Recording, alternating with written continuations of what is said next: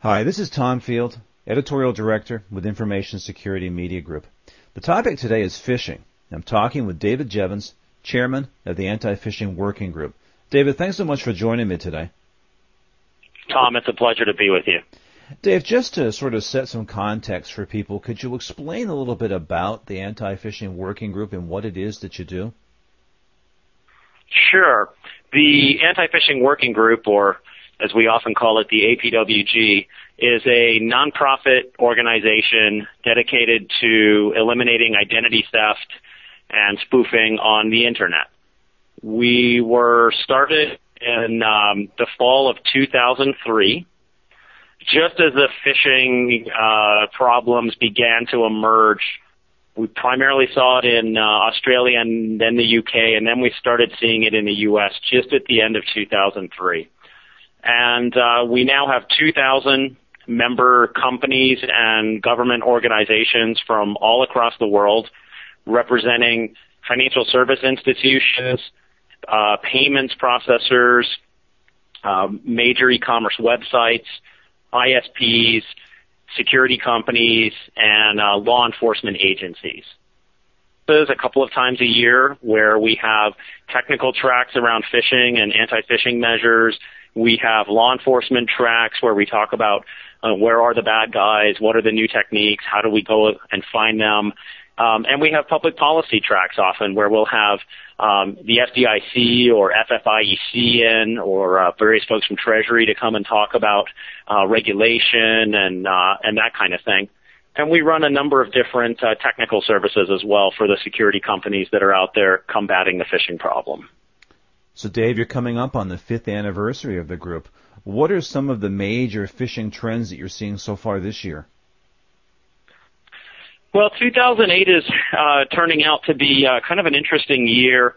What we've seen is that mass market phishing, where they send out scams to 1 billion people, it tends to be holding steady. The targets are changing a little bit. We're definitely seeing more attacks against smaller financial institutions like credit unions. We are seeing larger institutions being attacked, both here and in Europe, primarily a little bit in Australia. We're seeing non-traditional targets being the focus of phishing attacks as well, and those are primarily social networking sites where the goal may be to get passwords that could be reused on other sites or to drive advertising traffic by hijacking people's accounts. We've seen some interesting phishing attacks against advertising services, online ad services, and the point there is the phishers take over those accounts and then they change the advertisements that might run on 10,000 legitimate sites. They'll change them to point to sites that distribute malware and crimeware, which then indirectly will go out and collect passwords and authentication data to We've also seen an increase in what we call spear phishing. And this is a very insidious type of fraud that is very difficult to come up with any kind of statistics because it's so targeted. So the phishers will decide, for example, that they would like access into the accounts of very wealthy individuals or perhaps into business banking accounts that might have the ability to do transfer online of larger amounts. And so they'll actually learn something about the companies that they're targeting and want to get into. They might find out the name of the CEO or of the CFO or some of the security guys, and they will actually send targeted emails into those target companies with the person's name, potentially with other personally identifiable information, in attempt to get that person to give up their password or to install malware, which will allow them later access into their banking or other kinds of accounts. Scary stuff. Yeah, and it's a difficult one because it's hard to educate and it's very hard to detect. Now, Dave, at the recent RSA conference, I went to a phishing session that was run by the security head at PayPal. And he said when he initially went to PayPal, he went in to talk with his bosses and said, what about the phishing problem? The response he got was, technically we don't have a phishing problem because at PayPal, it sort of fell below the threshold of what they felt is pain.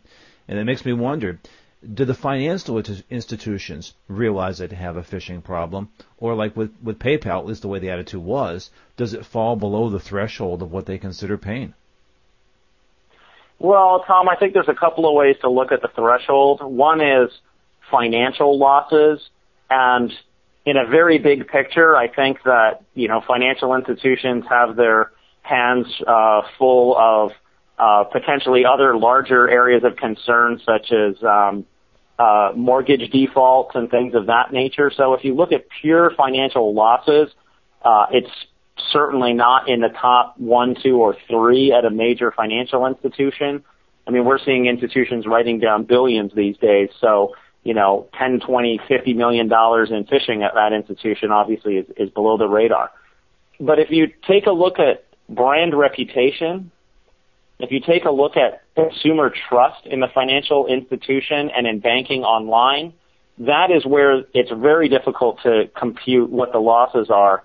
And so we find a lot of financial institutions are very much concerned about the problem, as much from a confidence perspective and brand protection and reputation as they are from a financial losses perspective. Yep. And these institutions are definitely aware of the phishing problem. I will say a few years ago, maybe 2004, even 2005, sometimes they would deny that there was any problem. But in the 2006, 2007 timeframe, as some solutions, technology, and process started to become available, we did see banks start implementing those solutions and then being able to educate their customers about the problem. That makes sense. Now, we hear an awful lot these days about vishing. Can you describe that and give us a sense of how effective that's becoming with financial institutions and their customers? Sure. So vishing is voice phishing. It's basically a multi-channel attack which may use email to lure somebody to give up a phone number, for example, at a customer service site, or it may be a direct outbound call to a customer. And it's basically a computer system, typically pretending to be the financial institution with their voice tree. So it's not an email thing purely. It's actually simulating the IVR of a financial institution. So let me give you an example. We send you an email saying, please call this phone number. It's customer support. We have a problem with your credit card. And if I put a phone number in there and I don't put a URL to a phishing site, the chances of that email being delivered through the spam filters are much higher. It doesn't look like spam. It doesn't look like phishing. So that's one reason they're bad. So you'll call this number, and instead of actually calling the bank, you typically tend to be calling a voice over IP line, which is hosted on some internet site where they may have cloned the bank's phone tree, or they've recorded their own that sounds like the bank. And they'll ask you, for example, to type in your credit card number and your expiration date. And to confirm it's you, please enter your social security number or the last 4 digits of your social security number, or enter your CVV number. And from this, they've basically gotten your personal information that they can use directly to use that card online, or that they could use to log into the banking system on your behalf. So they're very effective attacks. I'd say the good news is that they're not high in number. We don't see a large number of phishing attacks, but the ones that we do see tend to be effective. Now, with phishing and vishing, what kind of solutions are you seeing that are proving to be effective from the financial institutions? Well, I hate to say it, but there is no silver bullet solution to the problem. And after looking at this space for 5 years with some of the smartest people on the planet, I can say that I don't believe there is a 100% solution on the horizon. What there are, though, is a collection of techniques that, when you combine them, can make a dramatic impact on the phishing problem. And a couple of them revolve around authentication. So the first one is email authentication. And there are a couple of different ways to do this. There's something called Sender ID, which Microsoft is a big proponent of. And there's something called DKIM, which involves digitally signing email, and that's something that Cisco and Yahoo are very big proponents of. And we recommend that companies actually implement both of those. And what this allows you to do then is state a policy that all your email that you send comes from a specific set of servers. And so major ISPs that are participating can actually not only take your email and know it's good, but they can reject email that appears to come from phishers and they know that is bad. This can really reduce the delivery of phishing emails out to your customer base. The next technology that we see that financial institutions have implemented with great effectiveness is user authentication. So this is, for example, the use of cookies, of image-based passwords in addition to user passwords, or in some cases the issuance of hard tokens, two-factor authentication tokens to business customers so that you have a much higher confidence that the user that's logging into that account really is the user and is not a phisher trying to monetize the credentials. Another area that's not quite so obvious but that we find very effective is user education, being able to educate users that, for example, you will never send them an email with a clickable link or asking for their password. Believe it or not, educating your own marketing department not to send emails that look like phishing is also good, because if you send emails that look like phishing emails and a phisher gets one of those, he's going to use that exact same email as a template for his next phishing attack, and your users are busy clicking on those emails, and they'll click on that email and fall for the attack. So internal education also seems to work quite well. And I'll leave you with a final one that has proven to be very helpful against phishing at places like PayPal, and that is working with law enforcement to actually try to put these people in jail. We find most companies out there actually are just happy if the phishing site goes away, and they don't have a lot of resource to actually do investigations and go after the bad guys. But the companies that come under a lot of attacks and actually put the effort out to go and find the bad guys and get them in jail, they actually see their phishing attacks drop dramatically over a period of time, because the bad guys realize that, hey, this is a very hard target and there's ramifications for attacking them. Let's go somewhere else. Dave, I want to bring you back to a topic you mentioned just a couple minutes ago, which was education. When it comes to phishing, so much seems to be the customer's burden because it's happening outside the institution where they're being called or emailed at home. How do institutions reach these prospective victims and effectively educate them about the risks? Well, that's a very difficult one, Tom. The first reaction people have is, oh, we'll send an email to all of our customers to educate them about phishing. And as you can imagine, you'd have to be very, very careful about that, because that's the exact type of thing that the phishers do to try to trick your customers to coming to their website. So we have found multi-channel education to be fairly effective, which is printing things on the monthly statements, having warnings on your website or educational seminars on your website at the login screen, where you can basically educate users about advanced authentication, about what kinds of emails you'll send or not send. That type of thing works very well. We've seen a few people do some education in the branch as well, where they'll have a little brochure that's available that talks about phishing. We find that if you pretend the problem doesn't exist, your users are going to get the mail anyway, and it's going to cause a crisis of confidence. If you admit the problem exists, because pretty much by now most users are aware of it, they really like to know what the bank is doing and that it's taking steps. I'll give you another example. Wachovia, through acquisition of World Savings, has been doing billboard advertisements about fraud prevention and fraud protection and advertising, where you can go to their website and learn more about how you can protect your identity. I'm going to ask you to sort of look into the crystal ball a bit, David.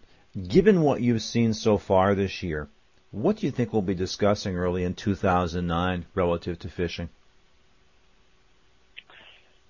Well, it's a tough one. The bad guys are always innovating. I think that in 2009 we'll be talking about, why do we still have all of this phishing? And we thought it was going to go away, because I think it's going to be at similar levels, if not worse. But I think that probably the thing that will start occupying more and more conversation is the topic of malware and crimeware, which is malicious code that is distributed oftentimes through emails that basically are phishing-type emails, but they're trying to get you to install software or to visit a website that has an exploit that installs software on your computer to sniff your passwords or to run other kinds of malicious code. And today, I think people are aware of it. I don't think people are aware as much that potentially antivirus technology does not protect you as well as you might think. And I think the financial services industry is going to be talking about, now what do we do if our customer is infected?